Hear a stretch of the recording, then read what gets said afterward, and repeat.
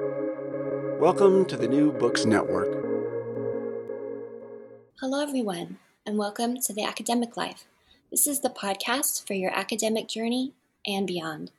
I'm your show host, Dr. Christina Gessler, and today we're joined by director Deborah Jackson Taffa, who is the author of the new memoir, Whiskey Tender. Welcome to the show, Deborah. Thank you for having me, Christina. I am so glad that you're here and that we get to talk about Whiskey Tender. Before we start talking about the book, will you please tell us about yourself?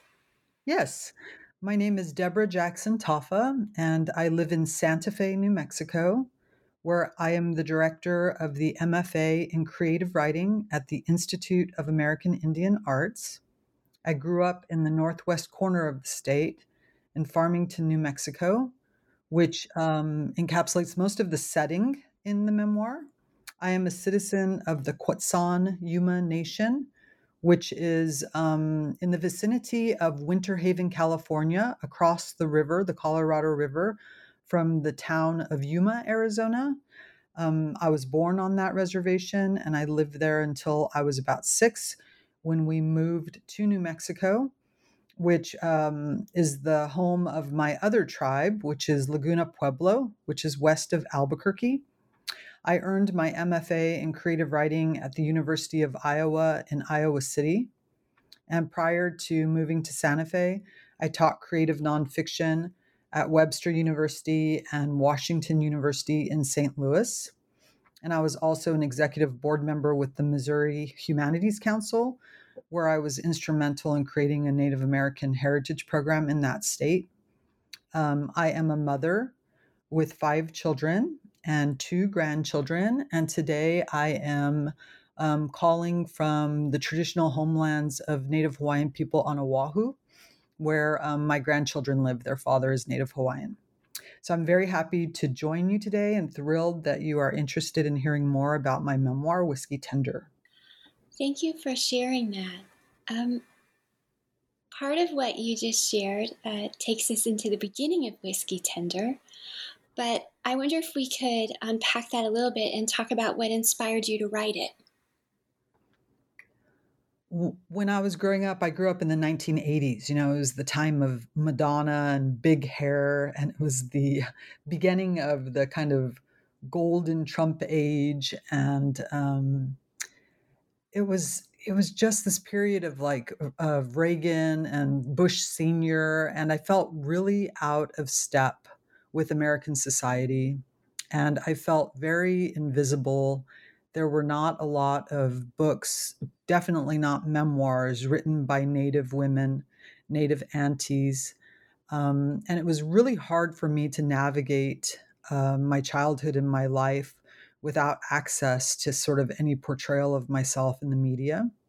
Um, and so when I was very young, I was a voracious reader. I loved to read, and I would often reach outside of my own sort of history and cultural background to read memoirs and to read nonfiction by Asian writers, by Black women writers.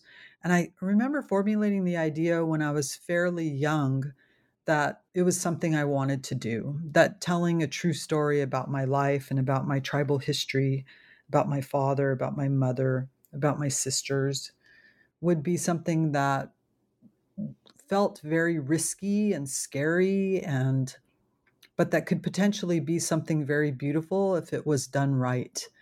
And I think that many of my teachers and my father, certainly, they all recognized in me that I had this storytelling ability. I was always very gifted when it came to language. My literature and English classes were my favorite classes. So I think I knew very young that this would come into existence, this book. But at the same time, I really felt that I had to live some years and experience the world and gain enough wisdom so that I could get it right. It's not like writing fiction or poetry. In poetry, the poet hides behind the voice of a speaker. And in fiction, you craft characters and borrow from the truth. If you're writing autofiction, it's barely concealed, but still you have this sort of layer of deniability. And there are a lot of ethical considerations that go into writing a memoir. There's a lot of research that has to be done. And I just really needed to wait. So, I'm in my 50s now, and throughout my life, people that knew that I had this intent that I was going to write this memoir and that it was something that I wanted to do, they would often ask, why is it taking so long? And I wrote this book and rewrote this book. It's truly a palimpsest. It has grown and matured with me. I was actively working on the book for at least 8 years. So, in answer to your question, I mean, it's kind of twofold. I think that I wanted to offer something. I wanted to generously offer something that was very honest, and I wanted to be vulnerable, but I also wanted it to have a touch of wisdom that you can't really fake. There has to be a grace in writing it. I once heard someone say, to write a memoir, you have to either be able to forgive the people who have hurt you, or you have to forgive yourself for not being able to forgive the people who hurt you. And certainly this country has left me with a lot of wounds. So it took some time. Yeah. The book has a lot of research in it. You take us through your very early childhood, through the very end of high school, and your plans for what to do after. And in real time, as you're going back to your child self, there's so much of your personal family and your ancestral history and how that ties into US government decisions that you were never told.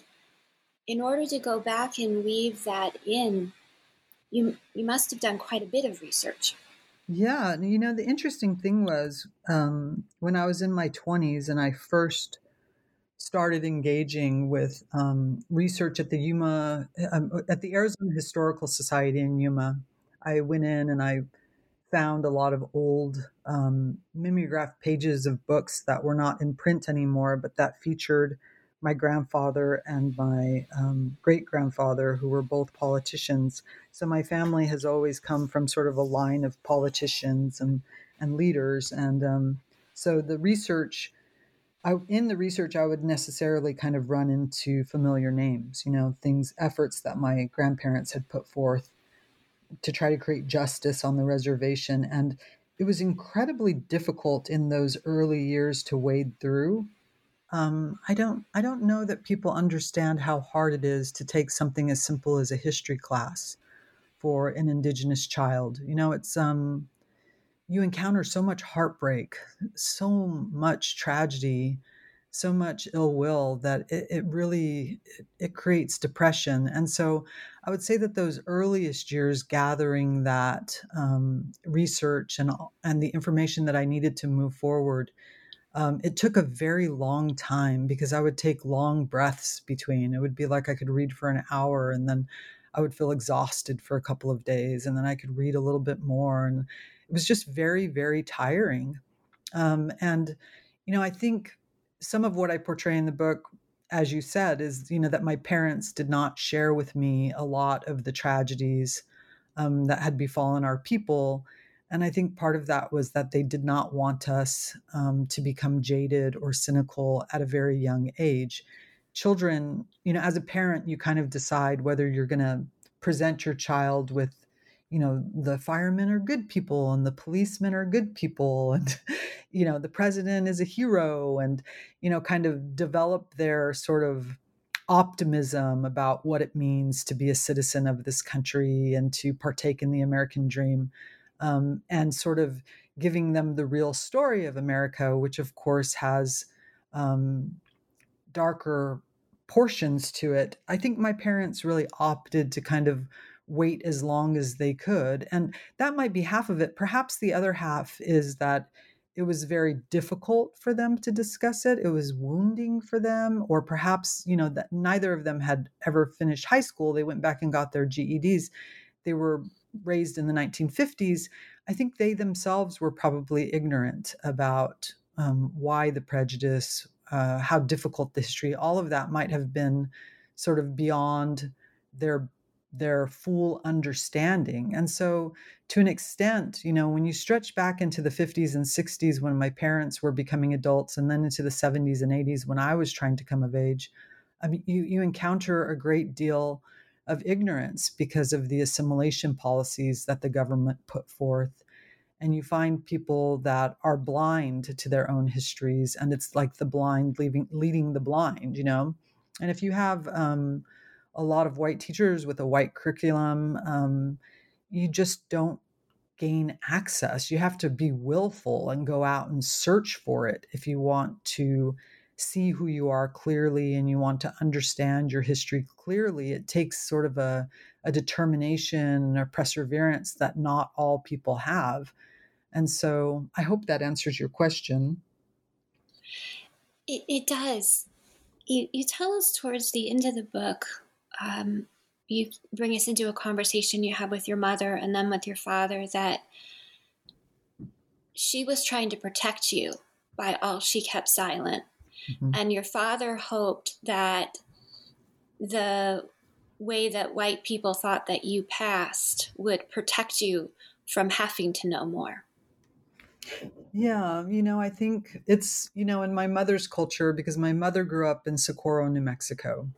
And so, her family they've done DNA tests now, and they know that they are 50% indigenous. New Mexican people we have a lot of indigenous bloodlines in what we would call Hispanic or Chicano communities in New Mexico. My mother's last name was Lopez Herrera. Her mother was a Lopez, her father was Herrera. And I think that she wanted to protect us, but she also had some shame about claiming her indigenous ancestry. It's something that's very common in the Southwest, the history of slavery. And my father, I think for him, his parents, they came together with two different tribal languages. So his mother, my grandmother Esther, spoke Laguna Pueblo Keres, and my grandfather spoke Quetzan Yuma. And at home, they spoke English. And it was kind of the viewpoint for a lot of people in that era. In my mother's house, too, her parents spoke Spanish, that the children were really made to learn English. And they didn't want them to learn either Spanish or the indigenous languages, because it would create sort of an accent or a perception in society that might hold them back. And it's easier for us today, I feel like, to see, why we should preserve culture. Back then, it was pre-civil rights. It was the era when there were lynchings and very real racism, and it could mean the difference between safety in society and danger in the world, to be perceived as more assimilated, to be perceived as adjacent to white, was something that wouldn't only help you financially, but that might even help you in terms of helping you avoid trouble, helping you avoid violence. Um, and so I think that both of my parents, because we grew up in a very, the background for this is a very, very violent town in New Mexico that was actually being investigated by the Civil Rights Commission, because there were so many random attacks against Native people. My parents were very concerned about our safety. And so part of it was emotional, part of it was trying to kind of assimilate us into society so that we could grow up and go to university and have good jobs and escape this incredible poverty that both my parents grew up in. So my mother was one of 15 kids, and my father was one of 10 kids. And when we talk about poverty in their childhood, we're talking about very real hunger. We're talking about very real cold, and all of the difficult things you would associate with not having enough on a daily basis. And so they were very I think that they were very strategic about the way that they raised us, because they didn't want us to suffer. And so, part of what I wanted to do in the book, because I think it's very easy to sort of judge people and say, well, they left behind so much. They were social climbers. They wanted to escape this sort of Indian status. All of that comes off as something very negative. But until you have lived a life like my parents lived growing up, until you know what it's like to kind of, make your fists into balls and press them into your stomach and lay on your belly at night so that your stomach won't growl, you don't really know what sort of bargain they were making, you know? And as a child, all I could see was that they were incredibly strict, very, very invested in me coming home with a report card that had straight A's. They wanted me to speak and enunciate my words very clearly. They wanted me to be clean and present myself and be polite to elders. It was a home in which the rules were um, overwhelming, and it was very tiring for me. As we've touched on, themes threaded through the book are identity loss, land loss, job loss, family separation, language loss. But equally threaded through the entire book is a reclamation story. Mm. Do you want to talk about how the working opportunities and the environmental issues are really, they're not symbolically in your father, but they're, in a way, his story illustrates what that is. Yeah, the reclamation, the relationship between me reclaiming culture and my father's job. Are you looking for that?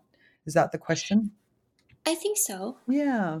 I think there's this sort of truism where they say, your first level of achievement has to really be kind of your basic needs. You can't think of becoming an artist. You can't think of becoming a culture bearer until you have covered the basics that you need. So you imagine this young couple, and my father had been sent to prison as a minor because of a car accident that he had, and he was inevitably scared straight by the time he was 21, and he got out and he met my mother, and she, wanting to escape the poverty of a household with 15 kids, she married him, and he went through this program called, it was the relocation program. It was Public Law 959. The government created this program to train Native American people in an effort to move them off their home reservations. So we talk about the Great Black Migration. Not very many people know that there was this huge migration of Native people from reservations to urban areas between the 1950s, 1960s, early 1970s due to this government policy. So my father took part in this job training to become a welder. And certainly he was an incredibly intelligent man, very street smart. And I'm convinced he could have gone on to do many professional jobs. He could have had a career, actually, if he had been afforded the opportunity to go to college. And instead, he landed in this job as a welder. And of course, he worked at this power plant, and he rose through the ranks because he really is an incredible um, listener and communicator. He's very clear when he speaks with people. He's very fair and judicial, and he was recognized as a leader and rose in the company. Of course, this job was not his ideal job because it was a coal-fired power plant. And he worked with all Navajo people. It was on the Navajo reservation. There were a few Apache people, Pueblo people thrown in. Um, but I know that in his mind, this was not what he wanted for us. He never wanted us to be janitors or welders, or he wanted us to move forward and become lawyers and authors, and to have professional careers. And um, I think that the level of it, when you reach this attainment level and you go to college and you are able to take courses and enter into libraries that have ample shelves for research on your culture, you become awakened to the idea that many of the obstacles and problems your family encountered, it didn't have to do with a failure in their character or their work ethic or their intelligence, that there were very real systemic barriers that prevented your family from excelling. And so step one is that sort of the shame of your origin story falls away. You become empowered by the knowledge that is presented to you on these campuses. And from that point forward, many people go on to become culture bearers, to become people that are trying to revitalize their languages and their practices, and they return to sort of their indigenous origins with a sense of pride. For me, it happened before I ever went to college. And I don't know why that is. My siblings would tease me sometimes. And when we would come together on the reservation with our family and I was little, they would be like, oh, they're taking a picture of the elders. Debbie, go get in the picture. Like Dee Dee should be in the picture. Because I was always, as a child, I always venerated like our indigenous practices. And this isn't, 2010 when it becomes popular. A lot of kids in my generation were kind of perhaps a little bit more shy about wanting to kind of get involved because you're distancing yourself from what you see American society doesn't respect. But I always found something so beautiful in sort of my elders and in the indigenous practices. And I think in that way, I was marked even as a child, that I was somebody who this was going to be my direction. It was going to be what I wanted to do. And perhaps to an extent, as an adult, I've inspired my siblings and my father. I have a sister who is quite a bit younger than me, and she's a baby in the book. And her and my niece, they're both in school at Tohono O'odham Community College, which offers free educational courses to Indigenous people. And my father actually took his first college class at the age of 81 after the pandemic online. And he's reading books about Indigenous culture through these classes at Tohono O'odham University. So, it's so interesting to see the world now that it's gaining in an appreciation of Indigenous people again, because, like I said, my story was kind of situated in an era that's much different than now. Like the Reagan years and the first, Bush Senior, those years were they were just so conservative. It was a preppy time period to be in high school. And I definitely was kind of against the flow in that period of my life. There's a scene towards the end of the book, around page 170, where you go to an intertribal powwow, and it's there that you say that you feel homesick for a native culture. Mm-hmm. Yeah. We see the threads through the book, both through the way each section of the book it opens with a dream, with the way the desert landscape is both within you and around you, and your questioning of your mother's religion and how different it is from your father's. It seems like you always had a spiritual seeking. Oh yeah, that's always been a very big part of me. And I would say that my Laguna grandmother and my father, they're not opposed to going to mass or to church. Catholicism in the Southwest is broad. It encapsulates Hispanic people and Indigenous people. But there's sort of this Indigenous version of Catholicism because, of course, cultural backgrounds flavor any sort of religious practice that I related to more. It's more like libertarian theology or sort of social justice, where people identify Jesus as sort of having been poor and aligned with lepers and prostitutes and humble, rather than sort of an angry God, kind of like a God of forgiveness. So, my father had this melding. My mother was much more like she was really into the dogma of the church and sort of the rule following. But neither of them ever presented the world to me as something that was without sort of spirit or magic, that there is sort of an infusion of spirit in trees and in the earth was sort of my father's thing, and my mother's was more like this unseen realm of heaven and the ancestors and angels. But I was sort of raised in this idea that perhaps not governed by the rules of a priest or a church necessarily, but sort of a spirituality was hugely important to me. And some of that is just trauma. I know that we have that saying that there are no atheists in the foxhole. I believe that when people reach periods of death, you lose someone that you really love.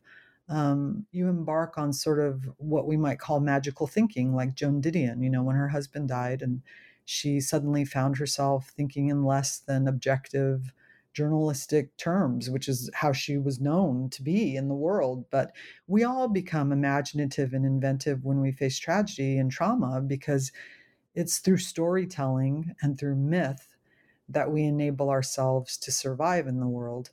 And so I guess I naturally sort of adapted to that, that was just who I was. And I've never been, none of my mother was like this incredible consumer. Like she was much more of sort of a at home in capitalist society than my father, who is thrilled to go around in an old truck and kind of, wear beat up jeans and a flannel shirt. He was very down to earth. And my mother was kind of the shopper in the family. And again, this is the time of like Family Ties with Alex P. Keaton being kind of the head of the Young Republicans. And there was a lot of materialism in the world. And for me, it didn't really appeal to me. Like the idea of owning a lot of stuff and being sort of, I don't know, pacified by going to the mall. It wasn't something. My mom would go to the mall with my sisters, and it was not something that made me happy. I was a seeker. I was always looking for something more. And I'm still that way to an extent, which I think probably all writers are. I mean, it's a job that makes you kind of sit at a desk and be very contemplative and quiet, and you're by yourself a lot. So I suppose my nature has never really changed. I still am fundamentally who I was as a kid. You talked about magical thinking that arises from tragedy. Mm-hmm. The book takes us through a number of family tragedies. They're sudden, there's a phone call, and all of a sudden the world as you knew it has changed. It seems that tragedies are unthinkable, and to get through them, we have to think in a new way. Mm-hmm. Yeah, no, it's true. I mean, I guess we're no strangers to tragedy for sure. If you grew up on a reservation or adjacent to a reservation,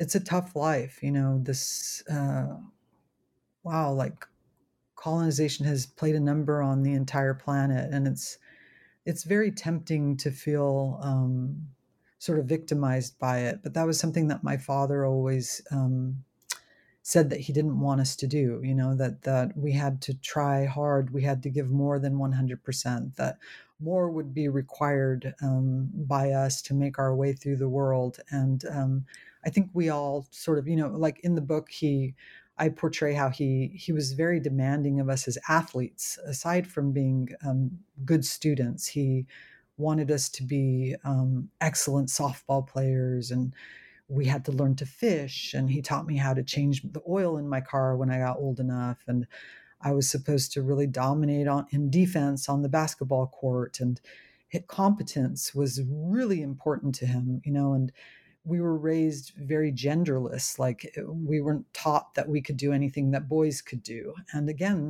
this is in the 1970s. It's not that common for girls to know how to do the things that my sisters and I did. And I think that a lot of that came from my father having such an incredible, difficult childhood. Like his father fell into a period of alcoholism for a while. His mother died by the time, he was in his 20s, very young. His father was gone as well. He was all alone, by the time he was in his fairly early 20s with a bunch of little girls to take care of.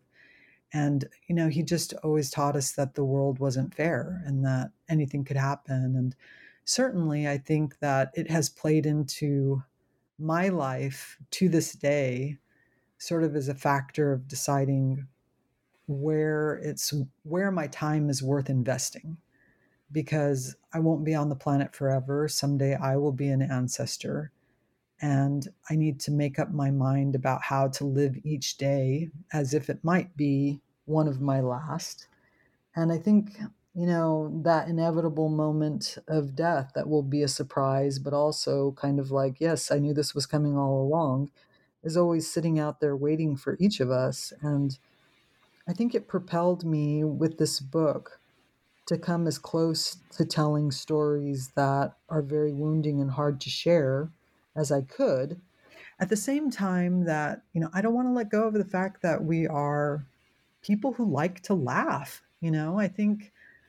I hope one thing that readers take away from this book is that there were tragedies in my family, but there was an ample amount of love and laughter. I infuse the book with humor as I see it happening in my life on the reservation and at home in the Southwest.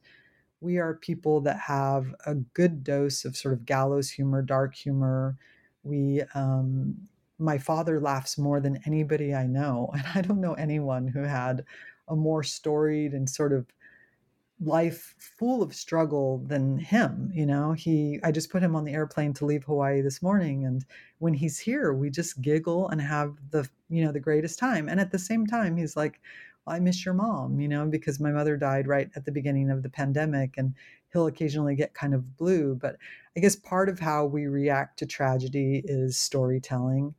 Part of how we react to tragedy is working extra hard and being very committed to what we're doing and why we're doing it in my family. And then another thing is just learning to kind of, take things with a grain of salt, laugh. If you can find joy in something, to try to find joy in it.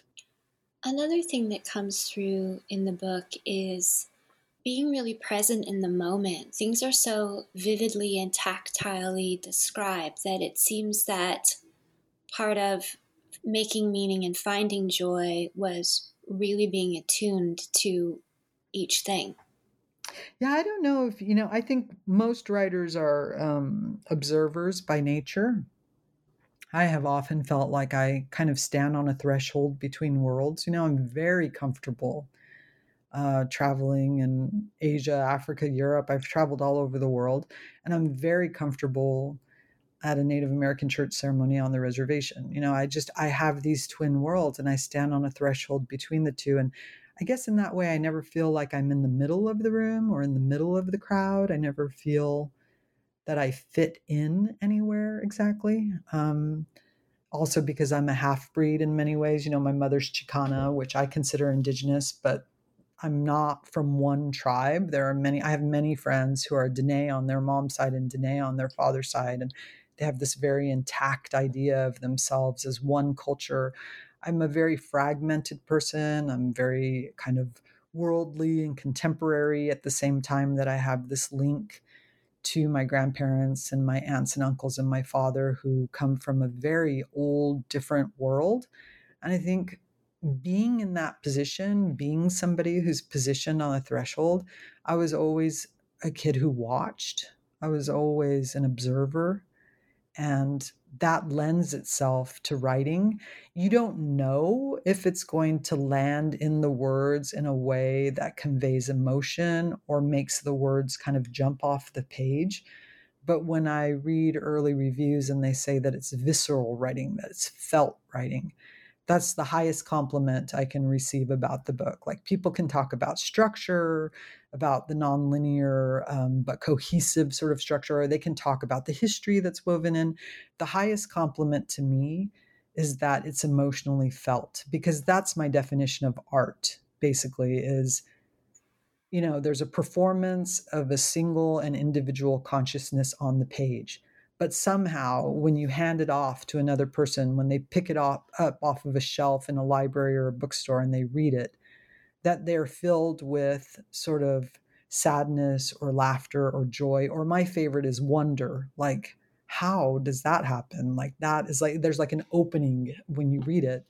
To me, that's what I love when I read other authors. And I feel like there are a lot of competent writers in the world, but not everybody causes you that wonder or that joy or that sadness.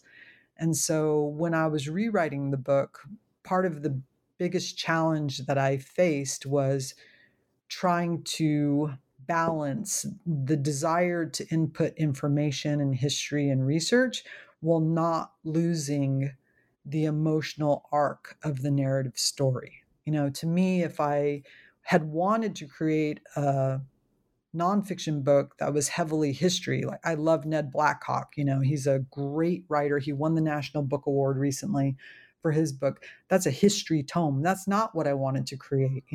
Neither did I want to create a memoir that was kind of all about me and my life. I wanted it to be somewhere in the middle between having historic moments, political information about history, and also kind of rendering the very real up and down life of this kid who's trying to come of age in a really confusing era, in a small town in northern New Mexico. So thank you. The book begins when you're very small and you're still out in California, and then your dad gets the job, and so you have to move to a place where you mentioned they had recently had some violent crimes, and it's being investigated for civil rights infringements, and just there's an ongoing threat throughout your life if people realize that you are Native, that it immediately marks you for danger. Mm-hmm. The police may harass you. Teachers may intentionally hold you back because they don't see you as someone who should have success. Mm-hmm. The book really takes us through your adolescence and your coming of age. And in that way, it's a universal story, that looking for identity. Is that part of what you hoped would bring us all into understanding a story, that even if it's different than ours? Yes, yes. The thing is that there are not that many Indigenous memoirs out there.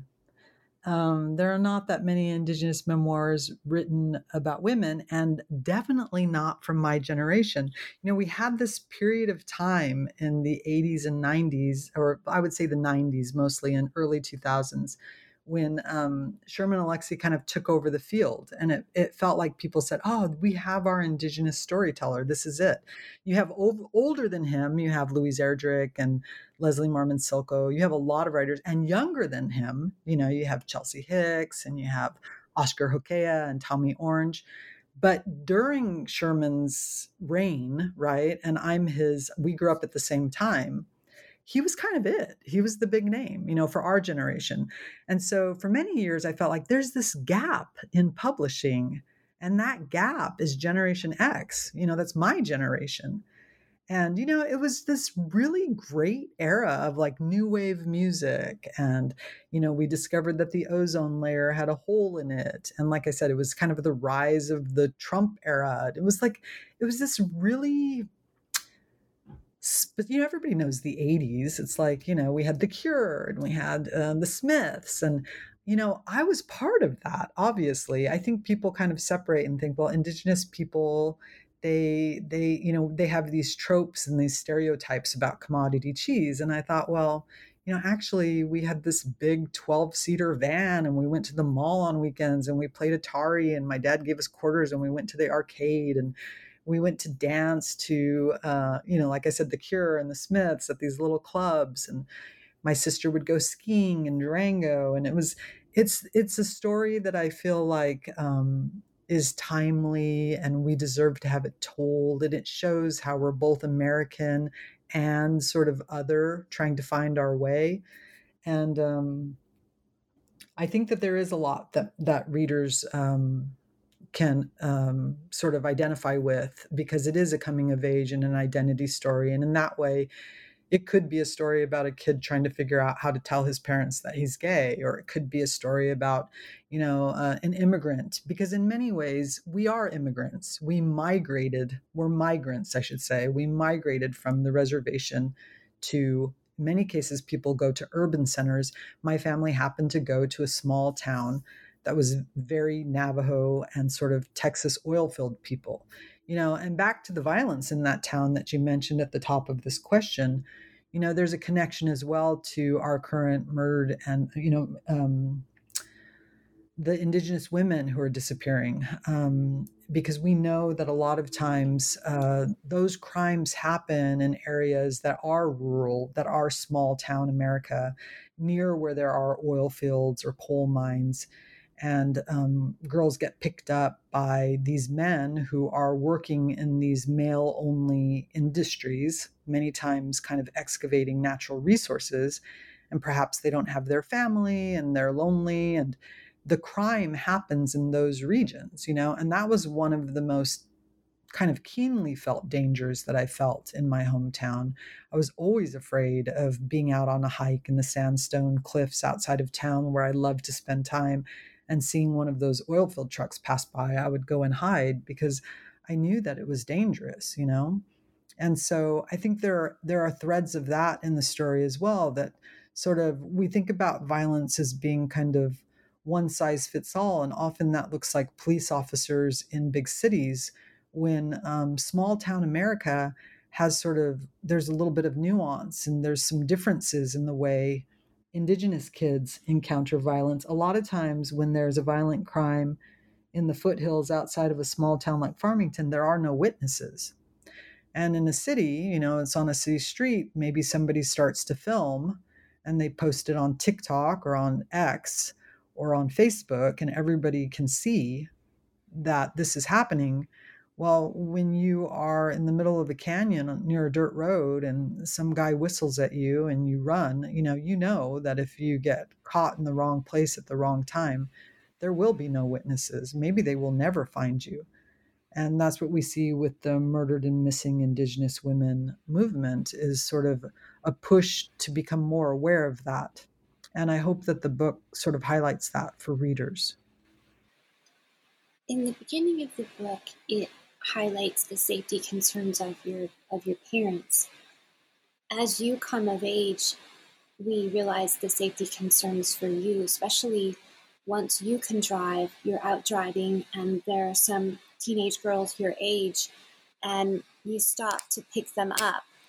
And we realize now that you're the age where this is not the concern so much as, is your dad going to get home safe? Is your mom okay? But are you going to get home safe?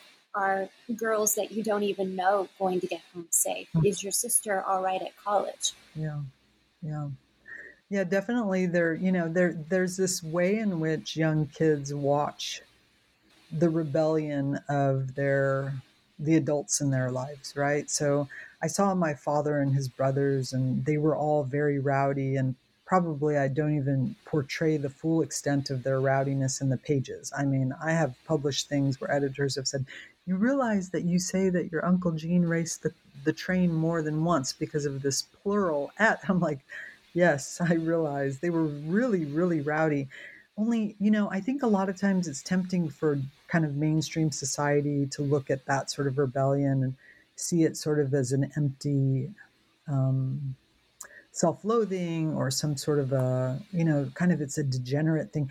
I always saw it sort of as political protest. Like, it's a very inept form of political protest. But I asked myself at a very young age, like, what forms of rebellion matter? Like, how in the world, as an Indigenous girl, do you shout loud enough to be heard about this thing that has happened, this horrible injustice that has befallen everyone, everyone in your family, all of your relatives?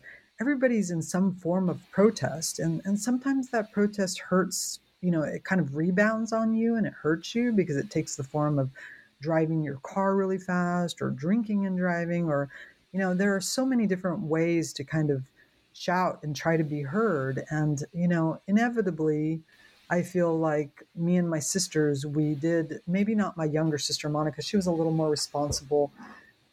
She did act out some, but my older sisters, they definitely, they were rowdy, and I kind of tried to follow in their footsteps for a while as well. And you have memories where you think, how did I make it home safely that night? And certainly I knew girls that didn't, like the two girls that you're talking about, who the first time I met them, actually, in the book I portrayed as not having met the third, but I did meet the third girl at one point. and it didn't fit for the arc of the book, but she ended up dying. They hitchhiked and the truck they were in the back of rolled over and she got crushed. So you just know a lot of people who are injured and hurt because they can't find a way to protest that is healthy. And inevitably my forms of rebellion ended up, I left the United States and I backpacked through Indonesia and I backpacked through West Africa, like with no money in my pocket. I just kind of went out in the world because I was so tired of the United States. By the time I was 19 or 20 years old, I just could not stand it anymore. I just needed to get out for a little while. I remember when I went to college, finally, I did not go back to school until I was 35. So in the book, I talk about how I disidentified with the goal of academia because I was so angry by the curriculum in high school that they just never dealt in any of the Native history that I really wanted to know about. It felt like such a snub that I didn't end up going back to college until I was 35. But I remember when I went back and I read that James Baldwin had left the United States for a period and gone to France. And he said that he had to get out or he would have died. And I thought, oh my gosh, I didn't know that that was what I was doing, but I did the exact same thing. I worked in Alaska for a while, and this is all after the book ends, but I worked in Alaska, I worked in Maine, I worked as like a maid and a cook, and I did all these jobs until I got enough money. And then I flew to Indonesia and I backpacked through Sumatra, Java, Bali. I went to West Africa. I traveled, and it was really interesting because I saw that there were many people in the world who had the same, they had in common with me the fact that their culture had been colonized and that they had lost their life ways, their language, their food ways, their land. And it made me feel much less precious about everything that I had lost because I thought, well, there are so many of us that are in the same situation. And my situation, it's like my father said, he tried to tell me my whole life I could make of it whatever I wanted if I just kept my head down and worked hard and didn't become too hurt by the sort of oppression or by the prejudice that I would randomly encounter. The hard thing about prejudice as a kid is that you can be happy one moment and it's just so random. There are a lot of nice people in the world. And so you develop a way of trying to trust, and then you encounter somebody who's not trustworthy and they say something that's very hurtful. And then the next 10 people you meet are very kind and they're very helpful and they seem nice, and then you meet somebody else. So my father always used to say, you have to expect the highest good out of people. Never become the type of person that can only see the negative in others. You can only anticipate the negative because there are a lot of good people in the world. And he was adamant about that throughout my childhood. And I think it really helped me because you have to be able to trust. You can't become cynical, or your life is going to end in tragedy. It sounds like a lot of the things he did when you were younger were about helping you identify the strengths within yourself and trusting yourself so that when you went forward, wherever you were going to go, whatever you were going to do, you knew that you could. Mm-hmm. Yeah, I think self-love was the harder one for me. Like self-trust, like telling myself, I can see that I'm one of the smartest kids in my second grade class, or I can see that I can compete in this sport. You start off with that. You feel pretty good about yourself in terms of being able to get the job done that has been put in front of you. Then, school eventually breaks you down and you become angry, but it's kind of easy to say, well, this teacher's an idiot. And you feel a little superior because you think, well, they're ignorant, and this nun or this teacher, they're judging me, but I actually know more than they do. That's probably a coping mechanism that a lot of teenagers had. I think that sort of rebellious spirit and kind of hard-headedness, I portray that as being part of my character in the book.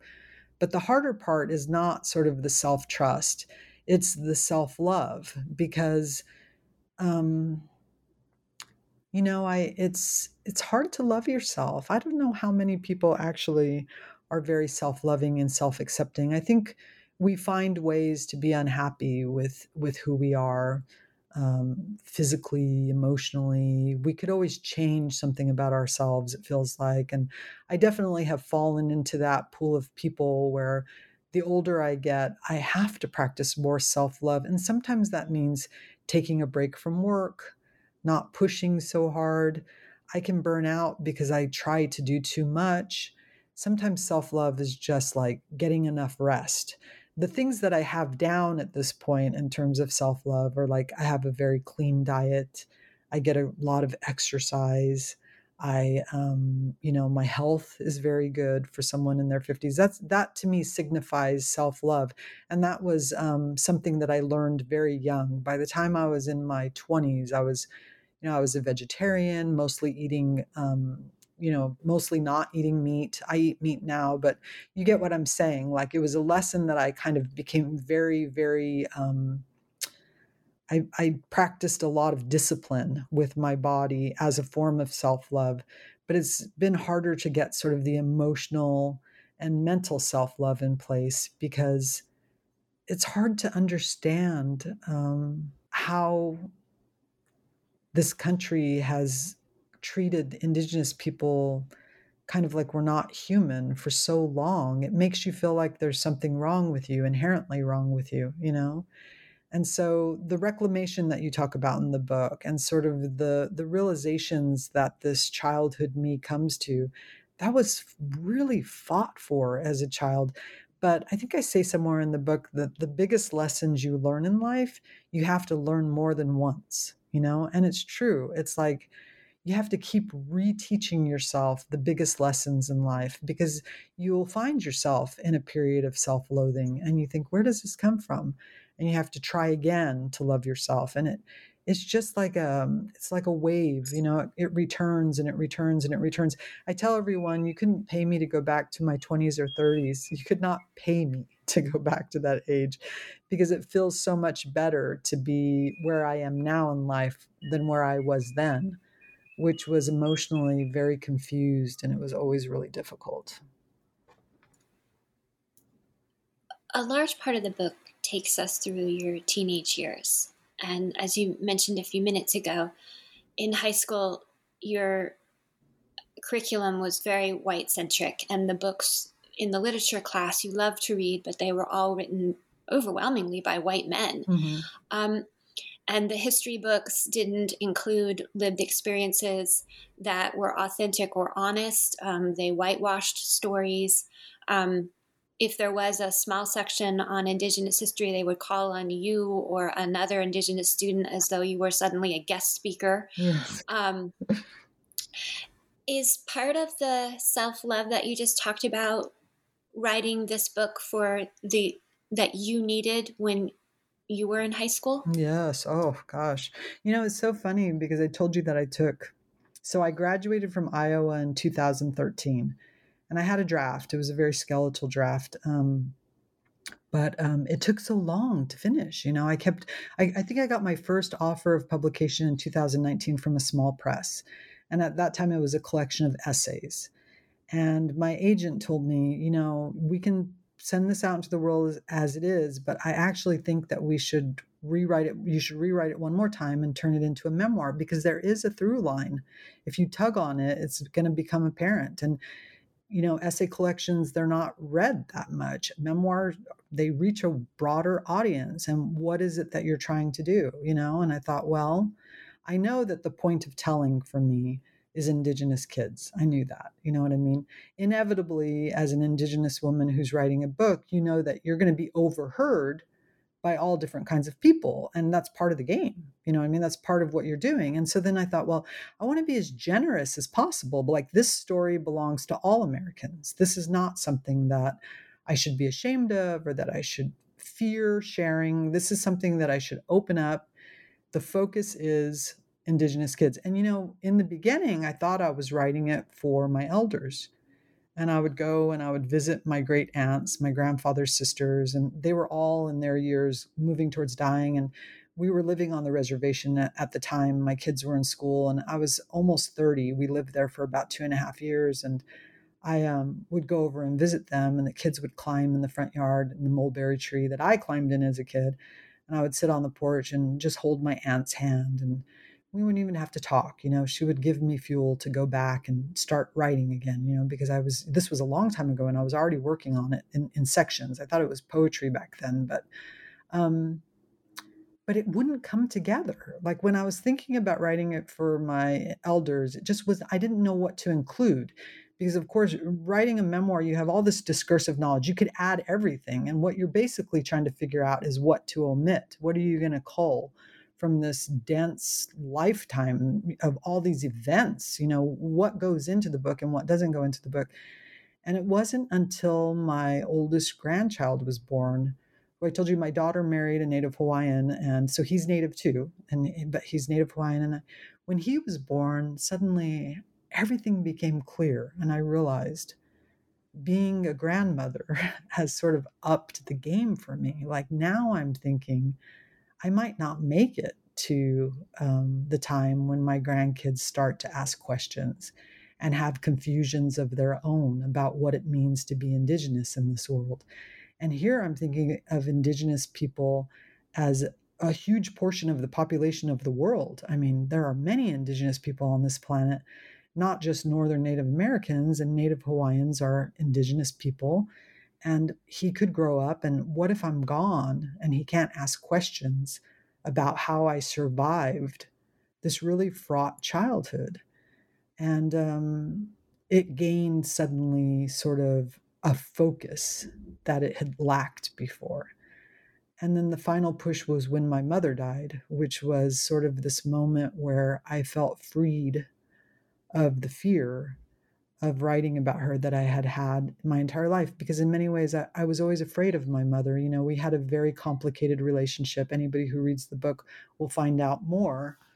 But so it was kind of twofold. It was kind of stepping into this role as an elder, as a grandmother, that enabled a bigger dose of self-love because it comes from knowing that you're needed. Your grandchild needs you in a way that their parents, they just can't fulfill that role. I have often thought that my life would have been different if my grandma Esther had lived longer, because she was such a gentle, kind force in my life. She was the adult for me as a child. And she died when I was so young. My childhood became much, much worse and more unbearable without her. So it was the combination of that, and then the combination of my mother dying. And when my mother passed away, I felt like on her deathbed, I felt like there was a moment where she gave me permission and kind of let go of the control that she had always had over me. And then what happened was when I went back in for the final revision, my mother emerged on the page in greater relief than she had ever been before. She was part of the final revision as well. So, self love in terms of knowing that my identity is a historic identity and that I have a generational place in my family and a role to play that has come to fruition as somebody who has stepped now finally into an elder role. And in Native America, you generally don't talk about yourself. You always defer to your elders, your clans. I come from the Keepers of the Water clan on the Quetzal Nation. I come from the Big Badger Little Corn clan, Laguna. My uncle Mike, my dad's brother, was tribal president of the Quetzal Nation for 8 years, from 2000 2008. My dad's first cousin, my uncle John Antonio, was the governor of Laguna for 8 years in the same time period. And you introduce your family first, your clans. You always make yourself small and kind of in the back.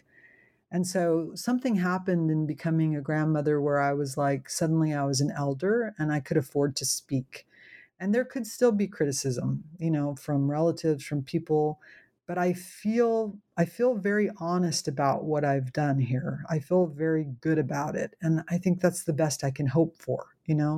Not everybody is going to like your art when you create art, and you have to be. The most important thing is to feel that you have thought really deeply about the ethics of what you're doing, and that you have put as much personal and vulnerable material in the book about yourself as you have kind of entrusted the audience with others. Like if I'm going to say something about my mother or my father or my family, I have to be able to put out even more about myself. And I feel like I've put very vulnerable personal moments about myself into the book. That makes it feel sort of honest. Thank you so much for being here today, Deborah Jackson Taffa, and taking us into the inspiration for your new book, Whiskey Tender, a Memoir. You've been listening to Academic Life. Please join us again.